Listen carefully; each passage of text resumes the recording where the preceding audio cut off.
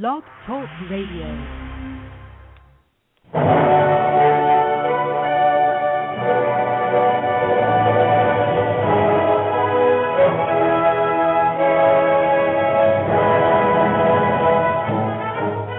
Ladies and gentlemen, welcome to Movie Addict Headquarters with your host, Betty Jo Tucker, author of Confessions of a Movie Addict, right here at www.blogtalkradio.com.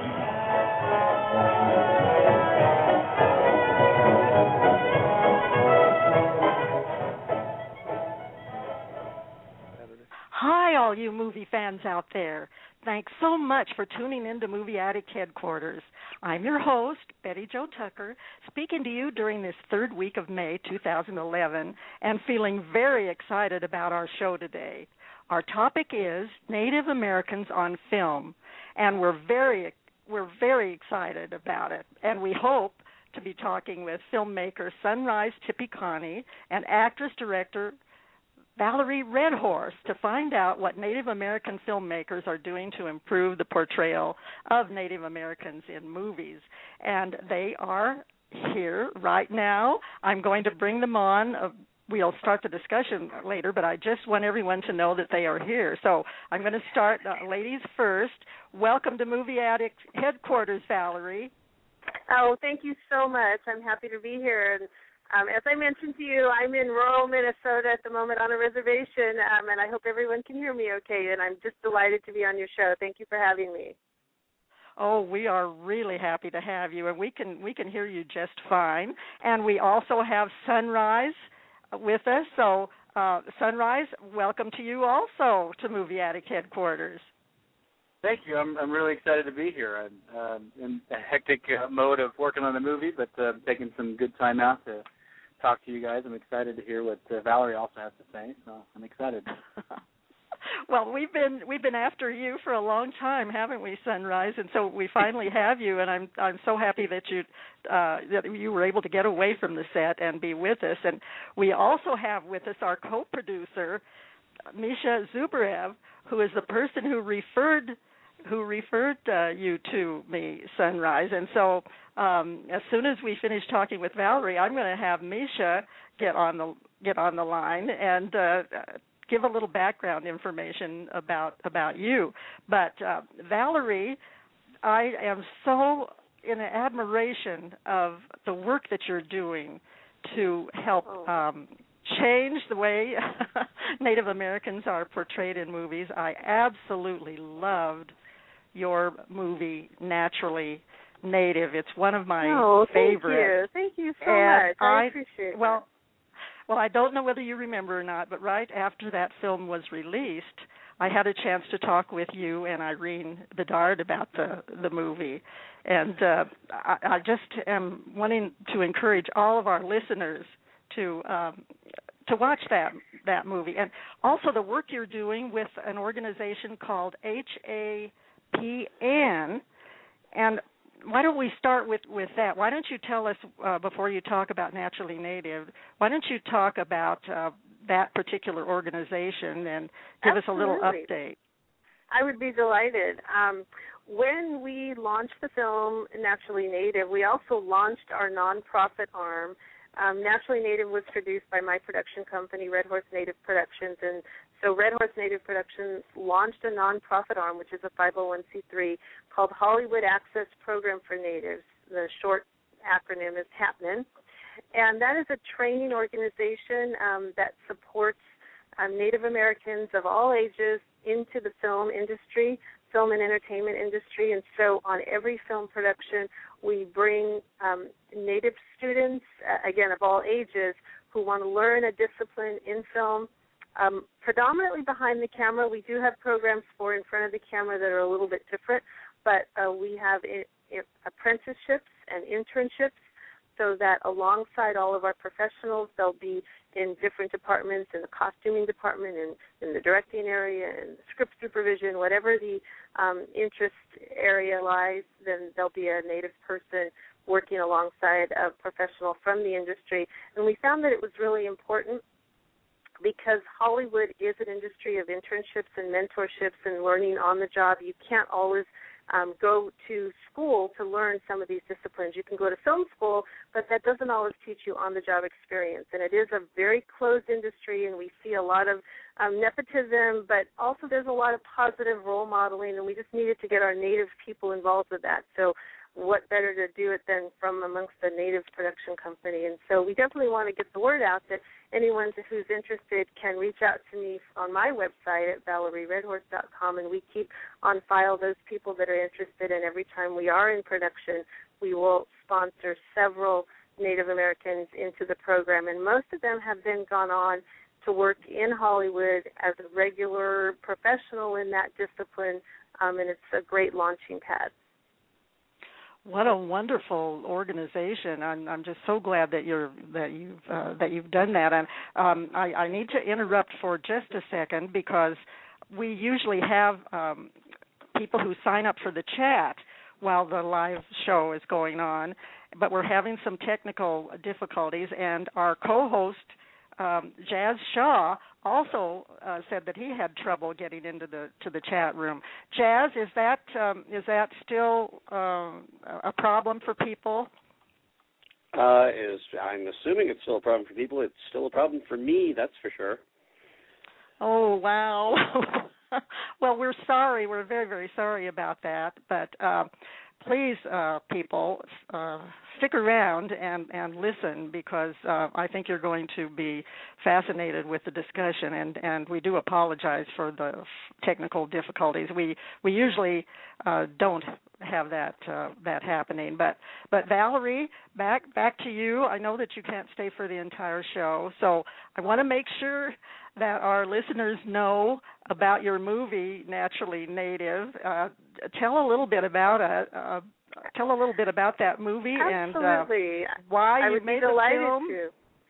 Good. Well, we made it. We're coming up on the 11-year anniversary. So it was one of our first feature films, and I wrote the film and wanted to have it made in Hollywood. I thought someone was going to come along and buy it from one of the big studios, and in the end, I realized that it was better to make it sort of from within the community. So the Manchaca Pequot tribe financed the entire film, and we produced it and had behind the camera and in front of the camera Native American involvement. So it was great in that respect, and we tried to really honor a Native story, a contemporary Native story. As you mentioned, Irene Bedard starred in it, as well as Kimberly Norris Guerrero and Floyd Westerman, bless his soul and his memory. He's since passed on. And we just had a great Native cast. And so it was basically financed by and produced by, directed by, written by, distributed by all Native talent from a business standpoint as well as a creative standpoint, which I think was probably a first in Hollywood. And the great thing for me is it obviously told a personal story. It was my life story of finding my heritage and just everything that it entailed. And I'm involved in working in tribal gaming in my other life as an investment banker, and it told a little bit about kind of understanding Indian gaming and our community and identity and roll numbers and all of that stuff. And our identity as women and Indian women. And what I really love about it is it served as sort of an educational tool, so even beyond its screen presence in theaters, and we just recently had a Turner Classic premiere on television, but outside of Hollywood, as it were. Yeah, that was great. But outside of Hollywood, we have screened on an ice glacier in Norway for the Sami people. We've shown at every major university. It's really a tour around the world and been an educational media experience for people to just learn about who we are as Native people in a contemporary setting, and that's been a real blessing. And it's also led to several other projects. We've done 4 or 5 films since then. We're working on some really exciting projects now, and so it will be one of my favorite memories as a filmmaker. It was my directorial debut. And, you know, I've done several things since then. And so I thank God every day for that opportunity, and I thank the Pequots for that opportunity, and just it's a great memory for me. Well, and a great memory for the people that get to watch it, too. And do you know whether it's available on Netflix? Because Jazz is a big Netflix fan, so I know he's wanting to know if it's available on Netflix. You know, everyone has told me that we should have pursued that, and we didn't. That is my fault. It is available at naturallynative.com online, okay. And it's available at several Indian. I tried to stay sort of indigenous, you know, so a lot of Indian distributors carry it, as well as casino gift stores. We've never gone sort of beyond that, which we should have, and I should probably still fill out that form and get it at Netflix. But in the immediacy, if someone wants to order it, it's at naturallynative.com. naturallynative.com. So listeners, be sure to check it out there. Well, I am just so happy that you were able to that we were able to catch you today in your travels, and we hope that we can get you back and spend a whole show with you. Would you be willing to do that, Valerie? I would love that. I'd love that. I'd love to talk about some of the projects we're working on now, and you know, just spend a little more time. But I am on the White Earth Reservation in northern Minnesota and working on a project up here, and the reception's not great. So I'm thankful that you had me on as a guest and that I could spend a little time. But let's do it longer next time, and I'd love to you know, answer any questions. And like I said before, if any of your listeners have questions that they weren't able to ask because of the chat room, or the time element, they can reach me at ValerieRedhorse.com, and I'm very accessible that way. Great, ValerieRedhorse.com. So I'm sure you'll be hearing from some of our listeners, and we'll be back in touch with you. Thanks so much. And thank you. And we'll let you go now. So best of luck with all your exciting projects. Oh, I appreciate that. And have a great show. Your other guests are fabulous, and say hello to everyone for me, and thank you very, very much. Have a great day. You too, Val. Bye now. That was a stroke of luck, being able to catch Valerie today. And now we want to hear from Sunrise, but I'm going to call on Misha because he is the one who found Sunrise for us. So, Misha, how did you get in touch with Sunrise? And could you tell us a little bit of his background information that impressed you before we bring him on? Hi, Bejo. So first, I just want to say it's so great to be back on your show again. And Jazz, I know you're listening. You're out there too. Hello to you as well. And hey, how you doing? I knew. Hey, how are you? Yeah, so I know actually Sunrise and I, how we met. We met at college at Temple University. We were classmates, and we had a class in cinematography, and he helped me on one of the films as a cinematographer. And you know, and we just became over the course of time, we became friends. And right now he's living and he's working in Oklahoma. And it turned out, and I live in New York City, and it turned out that he had a film premiere at the Native American Film Festival this past last month. So he came for the premiere, and he invited me, and I came to see his film, and we reconnected after I'd say it was maybe a few years since we've last seen each other. So it was very nice to see him, and I told him that I write for Real Talk Reviews, and we have this great radio show, and I was really impressed, you know, with the Native American film and cinema. And as a matter of fact, right now I'm also working on a Native American project, and which Sunrise was consulting me on. And I just thought it would be great to have him come and speak, because he has just a tremendous amount of knowledge about Native American cinema and about cinema in general. And as you know, he is also a teacher, a professor at Oklahoma University. He teaches, I believe, a class on screenwriting, which I'm sure he'll tell you about shortly. And he's, as I said before, he's a cinematographer, and he just knows every aspect of film. And he's just somebody great to talk to and to listen to, because he's got a lot of things to say. And with that, I would like to welcome Sunrise. Well, Sunrise, was Misha correct about everything he said about you? I don't know if that's actually, I mean, like, I do teach some screenwriting. I do know some about Native cinema, cinema in general. It's always a growing passion of mine. And I am actually really honored to be on the same show as Valerie Redhorse, because she's always been sort of inspiration, not just for me, for several other of my Native American filmmaking friends. And I remember hearing a lot about her movies and seeing it when it came out, it was really astounding because it was one of the first times that we'd seen a lot of natives depicted in modern times, and that's sort of one thing that is not as prevalent as it should be. And I think she took one of the first steps in the right direction for a lot of native youth today. And well, for sure. And I'm just impressed with the diversity of your filmmaking experience. Gaffer, electrician, cinematographer, editor, director, consultant, and producer, and all the various movies that you have credits in: American Indian Graffiti, This Thing Life, The Killer Inside Me, Splinter, Immaculate Reception, Yellow, and Loneliness. And I mean, and I think you're working on a movie now called Cowgirls and Angels. Is that correct? Yes, that's correct. I'm on the set of Cowgirls and Angels right now. It's starring James Cromwell and Frankie Faison, and it's going to be a big movie probably in next summer or something like that. And it's a family movie.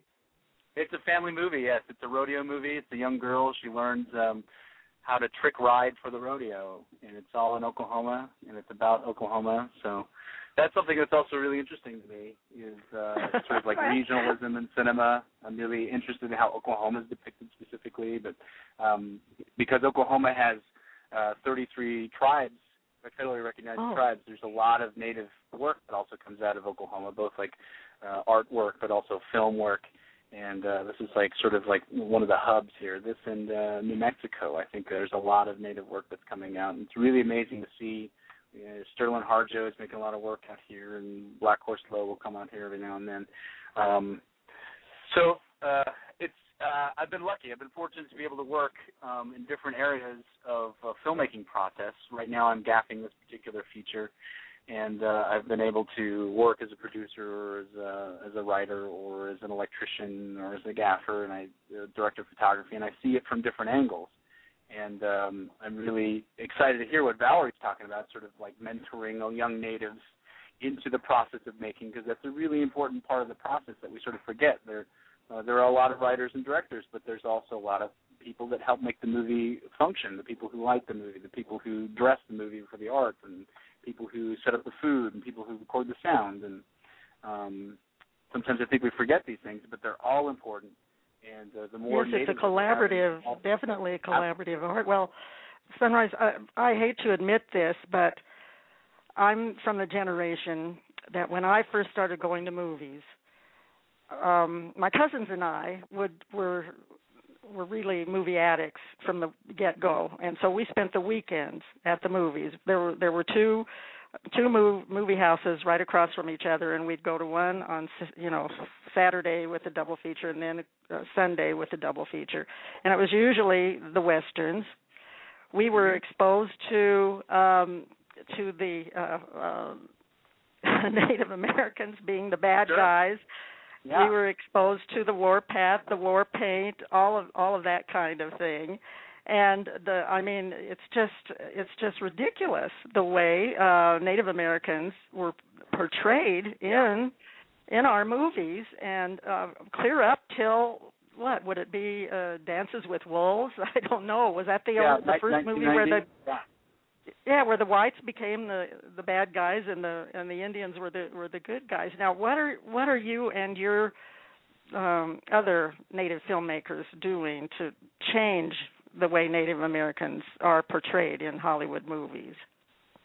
Well, a lot of them will attack that sort of image. There's a sort of a stereotype. There's several stereotypes that come from, like the 1950 Westerns and 1960 Westerns, and it's like the stoic Indian that is quiet and has broken English and has no education and is sort of a drunk and stumbling around and foolish and has no wise words to say. Or it's the opposite. It's like somebody who's very enlightened, very spiritually inclined, very connected with nature, and these things do exist. I mean, they all come from a reality, but there are other types of people that exist that are Native Americans, and just having those two do not depict the full society. Right. What's happening now are people who are telling stories from a younger point of view, people who are telling stories about maybe natives who are spiritually inclined but not mature, and they don't quite know how to pray maybe, or they don't know quite the culture, and they're struggling to identify that within themselves and their family, and sometimes they don't know how to connect to nature. Sometimes they are drunk. So like there's a lot of sort of finding out what's real and what's not through creating more three-dimensional characters that have maybe they're spiritually enlightened, but also they have a lot of flaws, or they are drunk, but also they're really smart and go to school. So there's lots of balancing what's coming out, and a lot of modern tales that have to do with people who are today and not in the 1880s in the West. And that's, again, like Valerie took that step, and Sterling Harjo's doing that right now. Black Horse is doing that right now. And so there are a lot of people that are trying to help make people aware that we're still alive, and we do have a culture that we're clinging on to, but it's not everything that we are. We're still Americans or Canadians, and so we live in a contemporary culture where we watch TV and we listen to pop music, and that's part of our life as well, and that's something that is also sort of trying to be depicted, and sometimes there's a spiritual outlook on that, sometimes they're not, and so there's lots of these kind of characters that are struggling with these things. My current shorts that I direct right now are all attempting to assess how popular culture enters our cultural life, whether we take things that are of popular culture and put them into our spiritual life, how it affects us, whether or not we rely on technology or versus nature, whether or not we actually believe in the traditions that we're taught, whether or not it makes any sense to us. During the 70s, there was sort of a movement in cinema where American cinema started to see the native as being the savior of the West, and sort of like being more enlightened and showing us that we need to start thinking about the earth and start thinking about our future, which is true. That comes from a lot of traditional teachings. But today, there are some tribes and some tribal people that believe that maybe we're not teaching those things clearly enough, and maybe those values aren't being passed, and so there are younger people that are maybe confused about whether or not those things are accurate or true, or we should follow those things. That's not to say that there are young people who are very smart, very intelligent about passing on our culture and our traditions, but it's a mixed bag. So we are not only educating, I guess, America and sort of like trying to place a more contemporary and accurate depiction of ourselves on the screen, but we're also trying to teach ourselves to ask the appropriate questions about, are we doing this the right way? Is this really what's happening? Trying to enlighten ourselves as well as everyone else. Betty well, Jo, I got to jump. I got to jump in there because I've been quiet yes, for most of the show. Yes, I was just going to ask Jazz. Go ahead. Something that Betty Jo doesn't know, because we've never discussed this before, Sunrise, is that I've actually done some work in this area. I write in politics for a living in addition to doing movies. I've done a series of interviews with Russell Means, and I'm just curious, between media, both big screen and small screen, and this change in the message, how much do you see of an impact from the people who were more revolutionaries like Russell Means, the conflicts that have gone on in the past, sometimes violent, sometimes very political in nature, trying to lobby Congress, but do you see that being represented in a way that Russell has tried to do things? And I know he's a very controversial figure even inside the community, but do you see that being represented, being demonized, being heroic to the next generation as they see these changes in media portrayal? In media portrayal, I think what I've heard some people talk about is how contemporary Native cinema is trying to address those issues in a more, I guess, communicative way. In the 70s, when those like American Indian movement started to form, and it was very vocal by taking over, the Bureau of Indian Affairs or taking over certain buildings, federal buildings, that was an action that created a statement. But today, I guess what has been described as the activism that happens is written into screenplays, or it's written into television, and is written to poetry and novels. And so the artwork is sort of like creating this response and this way of talking about these things that hasn't been available recently. or before that. It sort of reminds me a little bit of the Iranian Revolution to some extent. I mean, there's not as suppressive before the artwork comes out, but there's a lot of talk that comes through the artwork.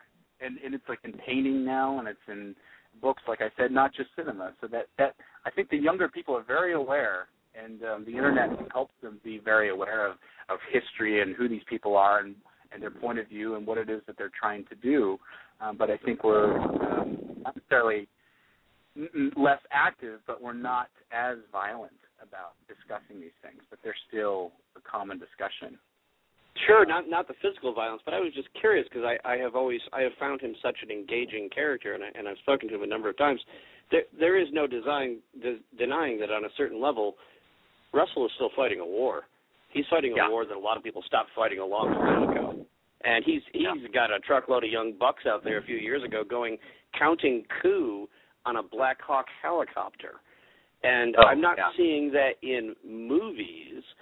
But I'm just curious, do you think that there is still a widespread element of that among people in the society, and is that something that should be more represented in films and TV?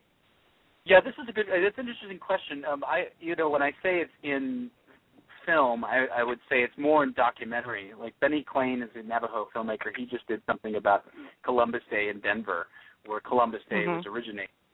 And there was a lot of dissenting voice on different sides, like the Italian Americans as well as the Native Americans, about whether or not Columbus should be celebrated. And so there was heavy activism when that was documented. I think that was 2007. So he's got an amazing documentary, and there's a lot of documentaries about that kind of work. Absolutely. But when it comes to fictional narratives, there isn't so much. There's a lot more focus on sort of family themes and coming-of-age films, which is appropriate. I think that's where we sort of are, like, culturally. We're sort of, like, reviving and growing again. So I think there's more of that maybe from, like, the 70s, 80s. There's really cool movie with Irene Berdard, and she is fighting at Wounded Knee. But that sort of picture isn't around right now, and that would be really amazing to see. I think right now we have so many young filmmakers, and they're just trying to identify their voice. So a lot of the films are very personal, very small, and not so didactic about politics yet. But I think that's probably going to come in the next 10 years once they mature and they find their voice. And I'd be excited to see that because I think the politics is changing, not just in terms of how tribes react to the government and reparations, but also to each other, how tribes are maybe having internal strife. I know our own tribe, that I'm enrolled in the Comanche tribe, and we have a lot of questions about whether or not the leadership is appropriate, whether or not the way that we spend money that's coming from our income is spent appropriately, and whether or not our social services are being dealt with appropriately. And so there's lots of questions internally, but also other tribes. There are tribes that sort of are trying to figure out whether or not they want to live next to each other, like the Hopi and the Navajo have a classic example about who owns the land, who should be dictating where the land is. And today, I think the Cheyenne Arapaho, they're trying to figure out if they want to be one tribe or two.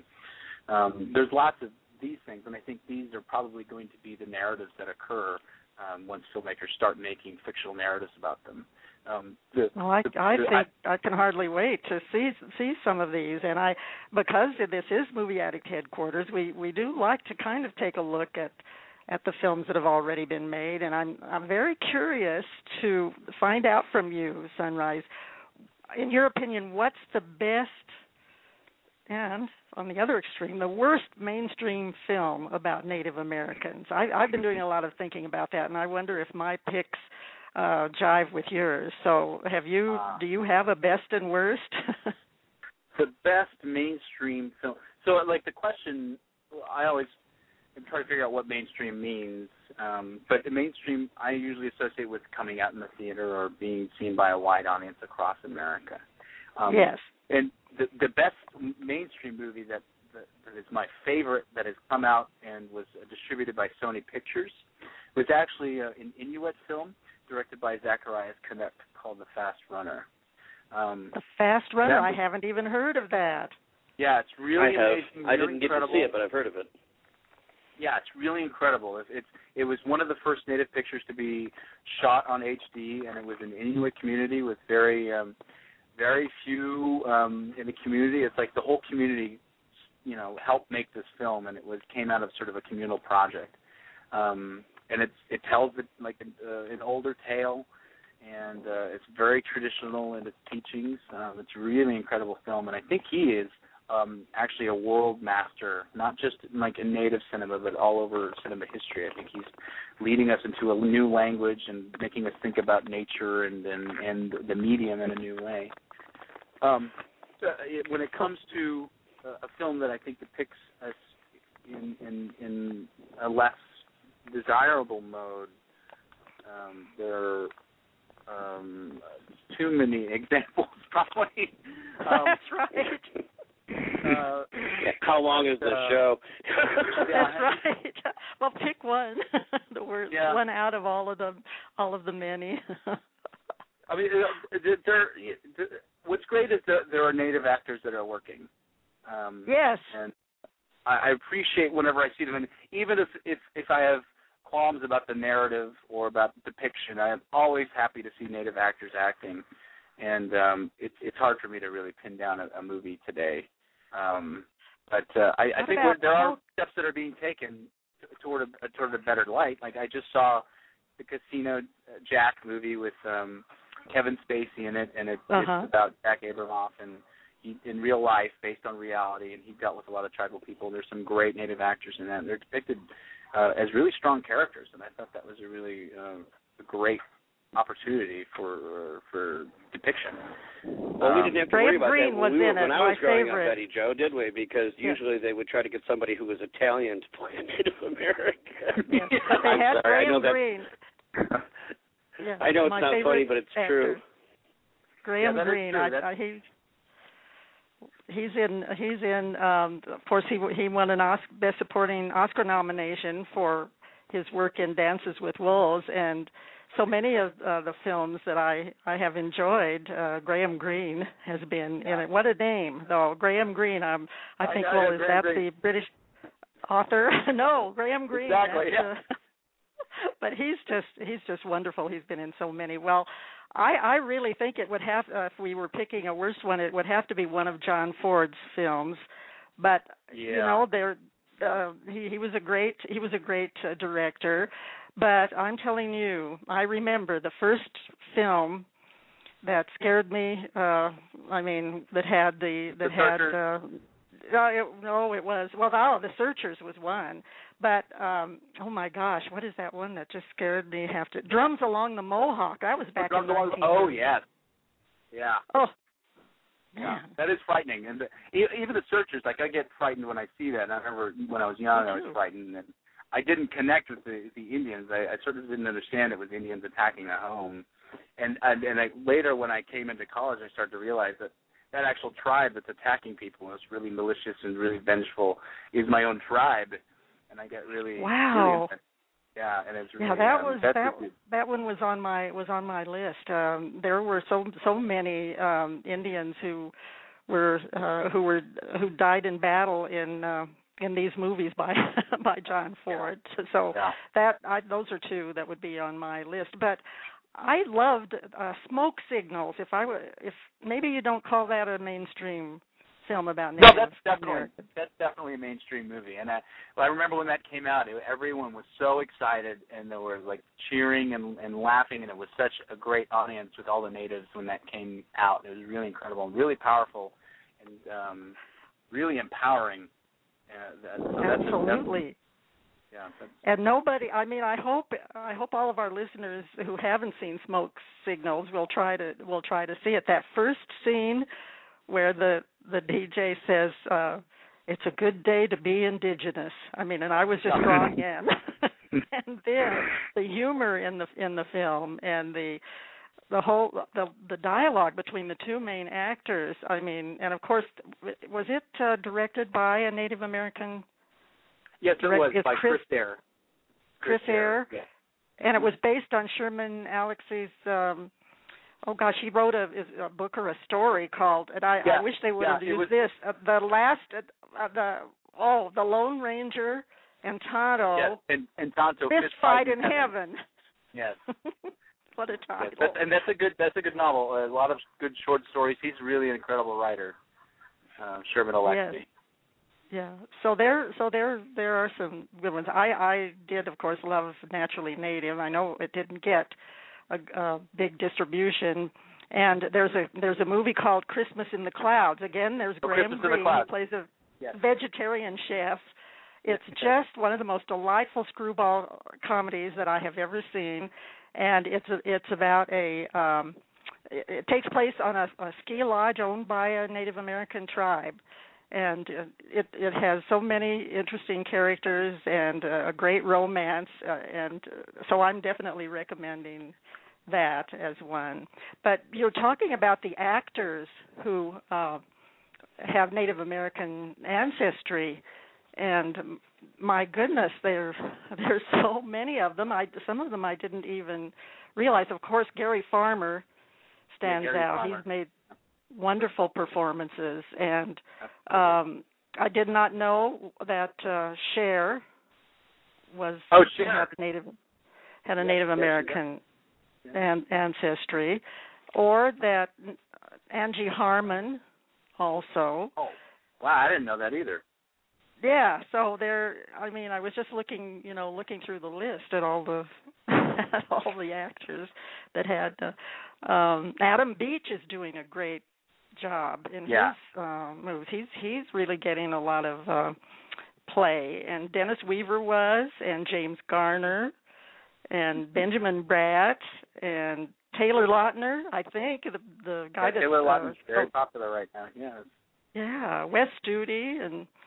My gosh, Will Sampson, but I'm with you. It's good to see the Native Americans working on the films and acting in the films. Well, Jazz, do you have a best and worst pick in terms of the Native Americans? Well, yeah, but nobody's going to really care for mine. First of all, I thought Dance with Wolves was a horrible movie. I've said that before, and it had, just really no relevance. I thought it was cinematically terrific. It was, once again, as typical in the genre, a beautiful film with tons of great cinematography. I just thought the message was terrible, and I didn't care for the story. I went for something more obscure, for one of the earliest films that I remember that had something more of a positive message about Native Americans, and get ready for this, because this goes back a real long ways. Key Largo, the original Key Largo. Oh, yeah. With Humphrey Bogart. Oh.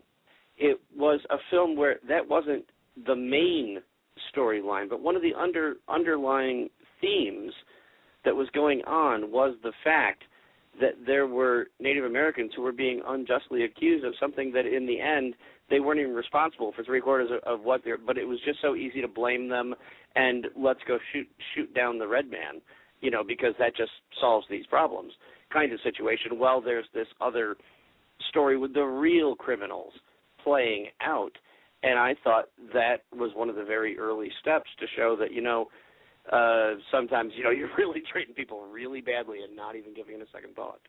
And that was one of the ones that came to mind for me. That's an interesting choice. We haven't heard from Misha. I wonder if he has any picks for the best and the worst films about Native Americans. Hi, Misha. Hey, yes. I really didn't come up with a list of best or worst. I've been reading a lot of novels, though. I like Tony Hillerman. He represents. He, I think, wrote about almost over a dozen novels in the Navajo Reservation. And they actually adapted a few of them into films like Skinwalker and I think Skinwalker was, there's a chant where some I can't remember, Windtalker, Skinwalkers. I mean, those are obviously I'm not sure if I guess they would be more commercial, and they deal with mysticism, and they deal with things that I guess a lot of sometimes Native Americans could find our interpretation of Native mysticism offensive. for obvious reasons, because we always tend to take things like that out of context. And but I mean, Tony Holdman is very well respected in the reservation. I know he was he's always it's never frowned upon when at least referring to his novels, and I know he lived there for a long time. Although the adaptation of the films, I'm not sure how Native Americans would react to the film adaptations themselves, but I think the books were interesting. I like Smoke Signals. I thought it was a really fun piece. I loved what really stood out for me in Smoke Signals was the transitions between the scenes. I thought that was actually very original, especially for the time. How they made different like cinematic transitions. Like when I think they were in the bus, and then the camera kind of went through the window, and then it just kind of turned into another scene. It all kind of looked very seamless, and I just like that cinematography aspect of it. And I thought the dialogue, the character dialogue, was also witty at some point. Absolutely, I agree with you wholeheartedly. I cannot believe that how fast the time has gone by today, and I wanted to make sure that that Sunrise had a chance to answer this question that we ask all of our guests, and that is, what's the most important thing you want people to know about you, Sunrise? That's a good question. I would say that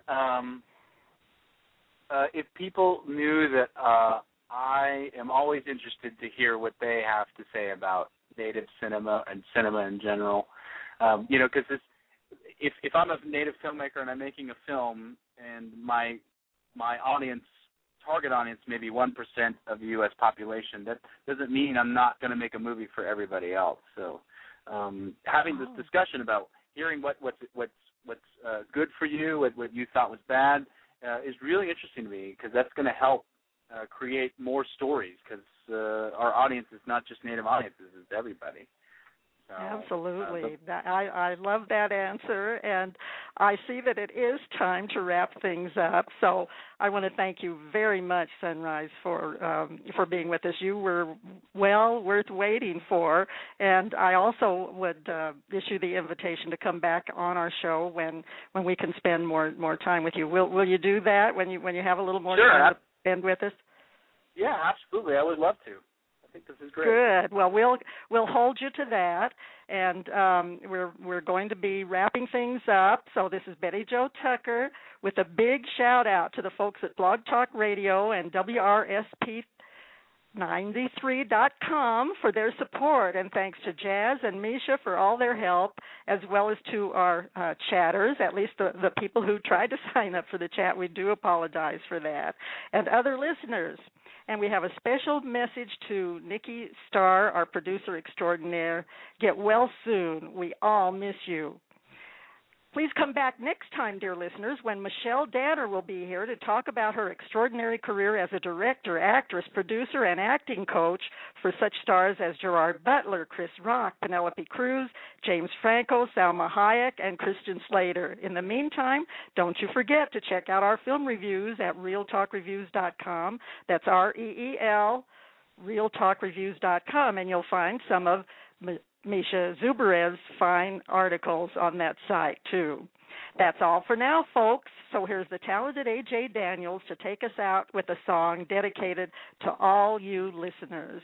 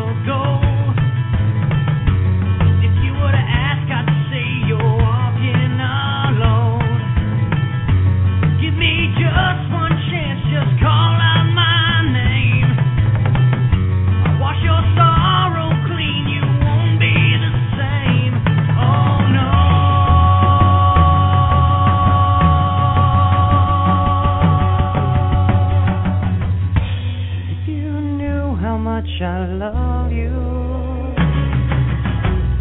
then you'd be forced to love me too. If you knew how much I adore you, you'd stay with me and be true.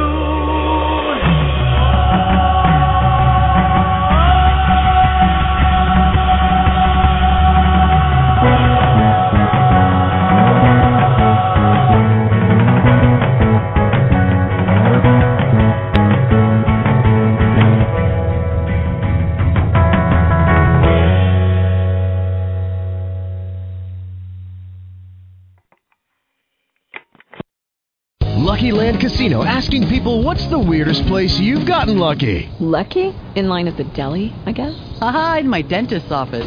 More than once, actually. Do I have to say? Yes, you do. In the car before my kids' PTA meeting. Really? Yes. Excuse me, what's the weirdest place you've gotten lucky? I never win and tell. Well, there you have it. You can get lucky anywhere, playing at LuckyLandSlots.com. Play for free right now. Are you feeling lucky? No purchase necessary. Void where prohibited by law. 18+. Terms and conditions apply. See website for details.